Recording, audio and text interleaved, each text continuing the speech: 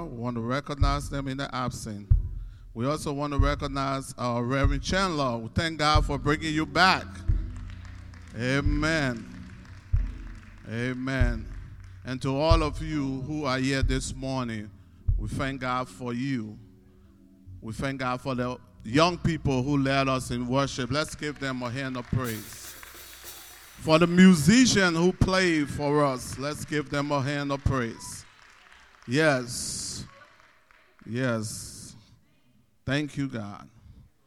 Thank you, God. But I want to draw your attention very quickly to the book of 2 Kings. 2 Kings chapter 5. I want to read just verses 8 through verses 15. Our focus will be on verse 10. So we ask that you please stand to your feet, if you can, in honor of God's word.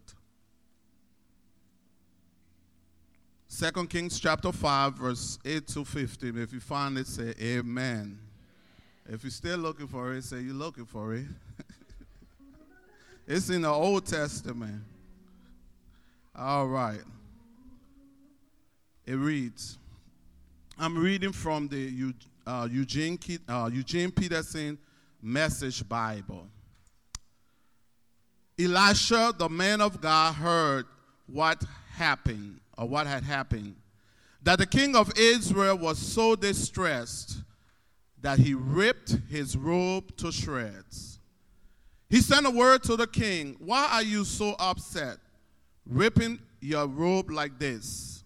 Send him to me, and he will learn that there is a prophet in Israel.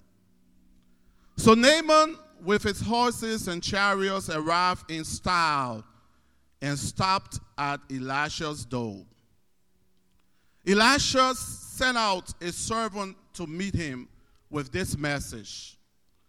Go to the river Jordan and immerse yourself 7 times. Your skin will be healed and you will be as good as new. Naaman lost his temper. He turned on his heel, saying, I thought he would personally come out and meet me, call on the name of his God, wave his hand over the diseased spot, and get rid of the disease. The Damascus rivers Abana and Pfeiffer are cleaner by far than any of the rivers in Israel. Why not bathe in them? At least I'll get clean. He stormed off, mad as a hornet. But his servants caught up with him and said, Father, if the prophet had asked you to do something hard and heroic, wouldn't you have done it? So why not this simple wash and be clean? So he did. He went down and immersed himself in the Jordan River 7 times, following the orders of the holy man. His skin was healed. It was like the skin of a little baby. He was as good as new. He then went back to the holy man. He and his entourage stood before him and said, I now know beyond a shadow of a doubt that there is no God anywhere on earth other than the God of Israel. In gratitude, he gave him a gift. Father, in the name of Jesus, we pray, oh God, that you will hide us in your cross. We pray, God, that the hour has come, and now it is that you will be glorified. We say, remove us from the way, oh God, that your word will go forth this morning, that somebody's life will be changed, somebody will be encouraged, somebody will be instructed, somebody will be confronted. We pray now that the words of our mouth and the meditation of our hearts be acceptable in your sight. O God, our strength and our Redeemer, in Jesus' name. Amen. You may have your seat. You may have your seat. Very briefly, we want to talk on the subject, miracle in an unusual place. Miracle in an unusual place. Have you ever experienced a miracle from God in a place that you did not think it will happen? Well, listen to what a miracle is. A miracle is, by definition, something surprising and welcoming that is not explained by the natural laws, but it is through the divine intervention that it happened. In other words, a miracle suspends the natural laws. In a miracle, God operates by himself. The Bible is filled with a lot of examples of miracles in unusual places. You remember in John chapter 9, verses 6 and 7, when Jesus encountered this blind man, he spit on the ground with his saliva and rubbed it on his eyes and told him to go and wash. Miracle in an unusual place. Well, you remember the story as found in John chapter 11 with Lazarus. The Bible said Lazarus was dead for 3 days. They sent a word to Jesus requesting him to come while he was sick, but Jesus delayed 3 days later. But yet, when Jesus showed up, he brought Lazarus forth from the dead. I'm talking about miracle in an unusual place. I could go on and on and on and on today about great examples of miracles throughout the Bible. But today I want to focus our attention on a miracle that happened in the Old Testament time. You remember Elisha? Elisha was a student of the prophet Elisha. Elijah was taken into heaven on a chariot. Just before Elisha could be taken into heaven, he asked his student Elisha, "What is it that you want me to do for you?" Elisha said, "I want double portion of your blessings." How many of us want double portion of God's anointing? You see, it's always good to have double portion of God's anointing, but the question is, can you handle it? Can you handle double portion of God's anointing? You got to be careful what you ask for. Our story opens up with Naaman, who could be referred to in our day as the chairman of the Joint Chiefs of Staff. He was a man, one of the most powerful men, of most powerful military leaders in that region. And Naaman was a candidate for who's in the world today. He was a man of great status. The Bible says that he was a commander of the Syrian army. In other words, Naaman worked for King Aram of Syria. He was a great man in the sight of his master. Naaman was a brave warrior and highly regarded because through him, the Bible says, that the Lord gave victory to King Ahab. Naaman had power, position, and prestige. He was very successful. He was a winner.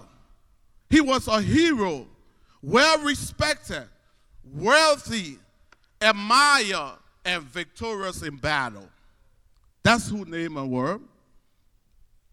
But he was afflicted by a disease called leprosy. Do you notice the contrast in the story? In Naaman's journey, Naaman, the commander-in-chief, found a direction through a captive servant.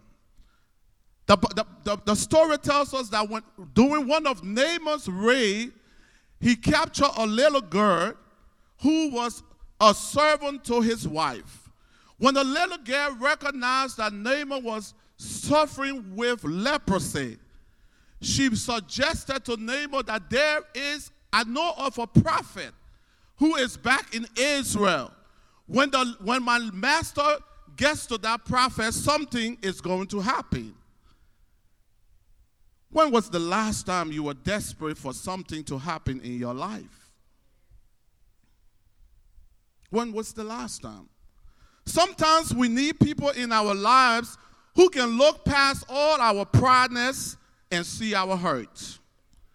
This servant girl was taken captive by Naaman. She saw the pain and the hurt of her master. She was not intimidated by his position. She was not intimidated by his status. She was not intimidated by his prestige. She moved past all of those and saw her master pain. She knew someone who was a pain reliever. She told Naaman where to go and find help. We need humble people in our lives who can look past us, our positions, our titles, our bank accounts, our cars, our houses, and see our loneliness and see our needs and our hurt. This was exactly what this little girl did for Naaman. You see, we have a God who looks beyond all of our foolishness and get to our needs. We have a God who looks beyond everything we've done and see us in our pain and meet us right at our needs. We need people in our lives who would touch us at the point of our needs. We need people who will call our problem like they see them and not sugarcoat the problem for us. Are you tired of people sugarcoating your problem rather than calling the problem what it is? We need people who can see our blind spots that we cannot see. We need people in our lives who loved us enough to not let us make stupid mistakes. We need people in our lives who can speak the truth in love, who can walk through with us during our pain.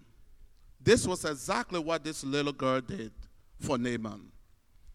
She looked beyond his position, his status, his power, and got to his pain. She told him about a prophet back in her hometown that could cure him of his disease. Sometimes God has a way of getting our attention. Sometimes he does. So the Bible said Naaman goes to his master, King Aram, and tells him that this little girl knew somebody that can heal him back in Israel. So the king gives Naaman a letter to give to the other king when he gets there. So the Bible says when Naaman gave the letter to the king of Israel, he rented his garment, he tore it off, because the letter said, I need you to heal my servant. And so the king decided that he would rip off his garment because he thought the other king was starting a war with him. He forgot to know that there was a prophet in the land who knew God. Naaman arrives at the doorsteps of Elisha. In his mind, he had his own picture of what the man of God ought to do. Like some of us, we have our own picture of what the pastor ought to be doing. So Naaman gets to Elisha's house. Elisha doesn't come out.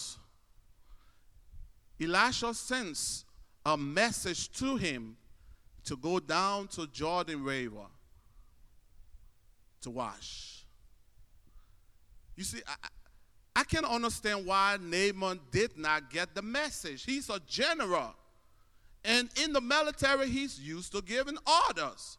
So he ought to be used to taking orders. So the Bible says when the order was given to him, he lost his temper. Because he had in his mind what the man of God ought to be doing. He had in his mind what his blessing ought to look like. Does this sound familiar to you? We want God to bless us, but we want to design in our minds how we want it to happen. Oh, I want the Lord to bless me with a house, but I want a house with 5 bedrooms. I want it on the south side of the city. I want it on this side. We tell God how to bless us. We tell God how to bless us. So Naaman had in his mind how he wanted God to perform the healing. But he failed to realize that God had a different way or a different plans for him. Let me share 3 points with you, and I'll take my seat. So in verse 10, the Bible says in verse 10, let me read it again for you. Elisha sent out a servant to meet him with this message: go to the Jordan River and immerse yourself 7 times. Now we're talking about miracle happening in an unusual place. The Jordan River, I can't imagine miracle happening in the Jordan River because the Jordan River is so dirty. But that's how we limit God. Naaman had in his mind what his miracle should look like. I want it to happen this way. You see, my first point is miracle can happen anywhere. Anywhere. You see, he had in his mind that the man of God will come out and call upon the name of his God and wave his hand over his disease, and the disease will automatically disappear. But he did not factor into his whole plan what the plan of God was for his life. So the Bible says Elisha sent a message to him. He said, go to the Jordan River and wash 7 times. Naaman's instruction was very simple: go and wash in the Jordan. Because the Jordan was a dirty river, Naaman did not envision himself dipping into that river 7 times. You see, the prophet told Naaman what to do as it related to his healing. It seems to me like Naaman would have gotten the message because he was a general who used to give in orders, and therefore he should have no problem with simple orders. A lot of time we expect God to work miracle only in places of worship. The Bible tells me that my God is omnipresent. That means he's present everywhere. He's not limited by time. He's not limited by location. He's not limited by what he does. He transcends location and time. That's the God I serve. I serve a God who is bigger than my problem. I serve a God who is bigger than where I'm coming from. I serve a God who is able to do exceedingly, abundantly, above all that I can ask or ever imagine. That's the kind of God I serve. God doesn't care whether you are in the church or whether you are out of the church. God can perform miracle in your life wherever you are. In fact, he woke you up this morning. That's a miracle he's performed. He didn't have to do it, but he did. That's a miracle he's performed. He brought you a mighty long way through the danger, toils, and snares. You've made it because of his grace. That's a miracle. You did not make it because of your education, your position, or your status. You made it because the grace of God has allowed you to make it. That's a miracle. A miracle when people said things about you and you wanted to react, but yet the Lord kept your tongues. That's a miracle. Not only does God or does miracle happen in an unusual place or happens anywhere else, but miracle can only happen when you stop boxing God in. A lot of time we box God in like Naaman did. Naaman said in his mind, listen to what he said. He said, I thought that the prophet would come up personally to meet me. So the first thing, he had a problem with Elisha sending a messenger to tell him what to do. Now, Naaman understood that his words have power. Because he's a general, he can give an order and the order will be executed. So why did he have problem with Elisha telling him through the messenger, go wash 7 times? So he said in his mind, I thought this guy would come out and see me personally and wave his hand over my disease, call on the name of his God, and everything would be okay. You see, we like to box God in.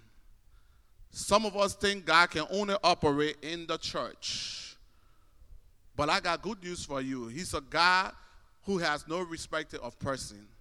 He can operate in the church, and he can operate out of the church. In fact, if you look at the ministry of Jesus, most of it happened outside of the temple. Most of it happened on the street, on the boat, on the water, different places rather than the church. That's the God we serve. We ought to stop boxing God in. We ought to start telling God how we want our blessings to come. We ought to start telling God how we want him to bless us, how we want him to heal our body. You may not know God has already designed a way to heal you, but instead you are focused on one way. Stop boxing God in. Like Naaman said, I thought this guy would come out and he will meet me, and he will lay his hands on me, and then I'll automatically recover. But yet, Elisha said, through the messenger, go wash in Jordan. Miracle in an unusual place. In fact, Naaman had a different idea of how his blessing ought to be. He now tells himself that God ought to bless him in a special way.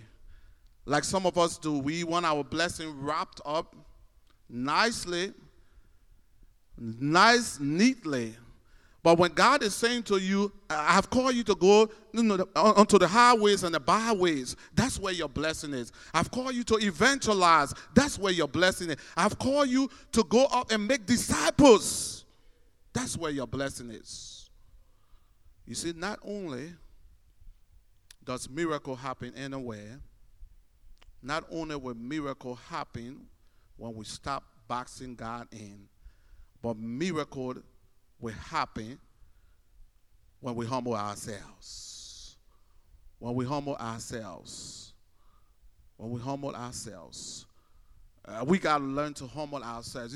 You see, Naaman thought because the Jordan River was so dirty and he was a man of great status.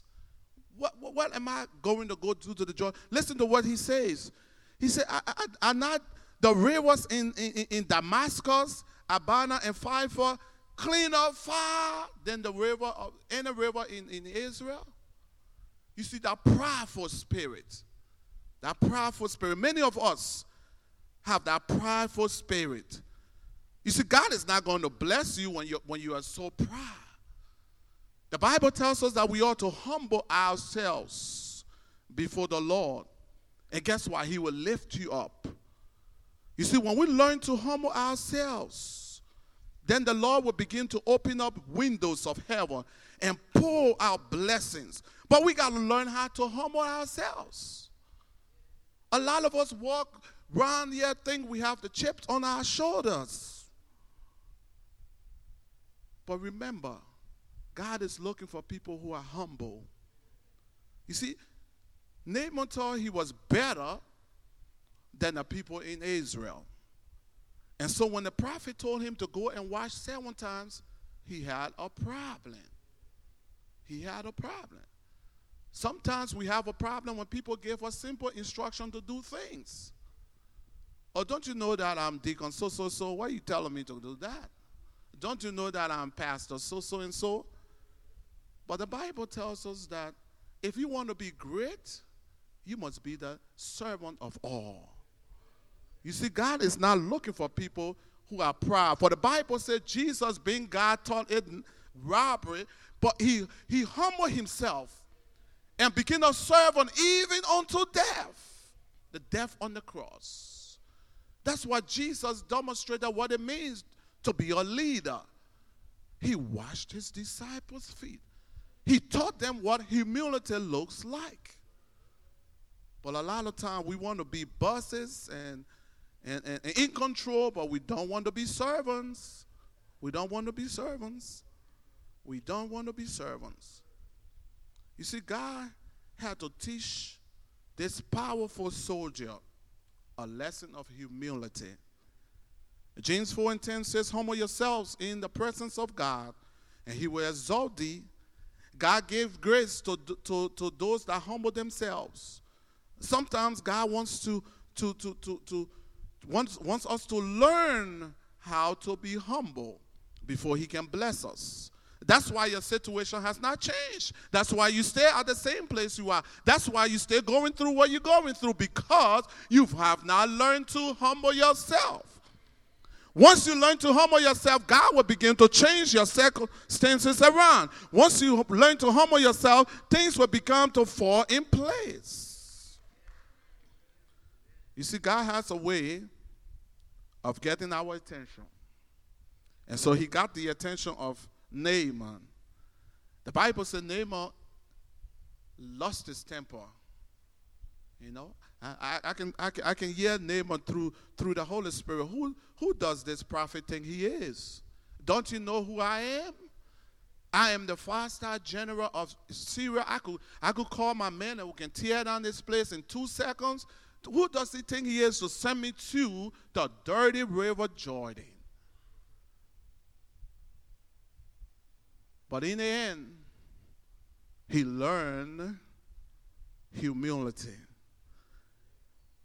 You see that the servant, the Bible says the servant of Naaman caught up with him and asked him a simple question.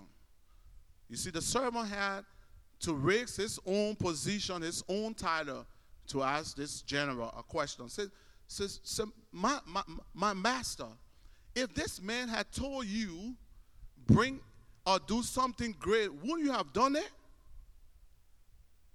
If he had told you, bring all your riches to me, you have brought it because you want health. But he told you just the simple thing in life. Go wash in the Jordan 7 times. You see, God is saying to someone here today, I want to bless you, but you have to let go of that spirit of pride. You know, the reason why some of us can't receive our blessing is we stuck in the prideful spirit. We walk around thinking that we have a chip on our shoulder. Being proud will keep you from experiencing what God has in store for you.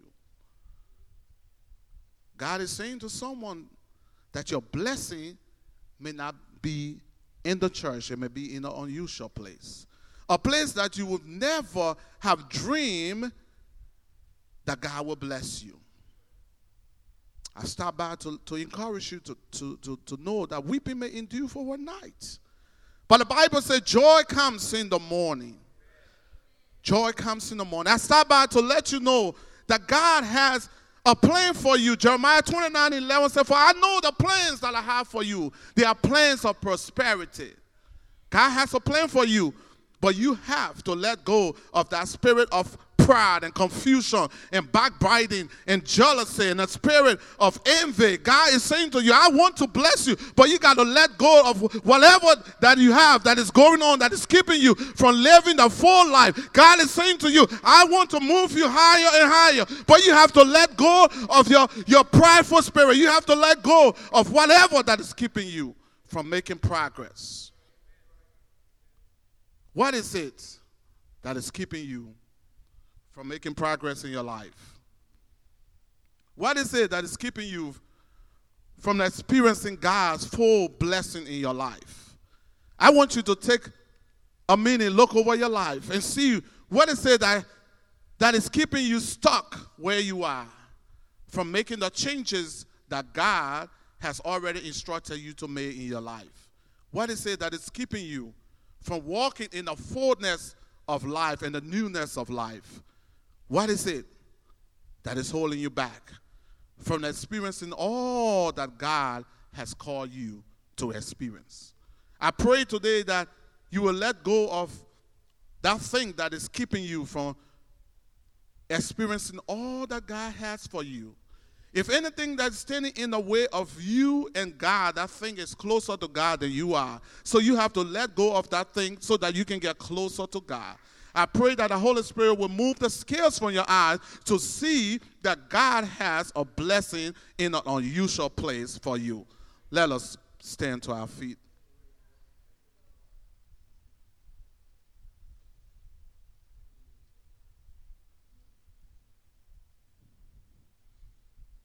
Father, we thank you for your word that has gone forth. We pray, to God, that you will give us a receptive heart, that we may not only be hearers, God,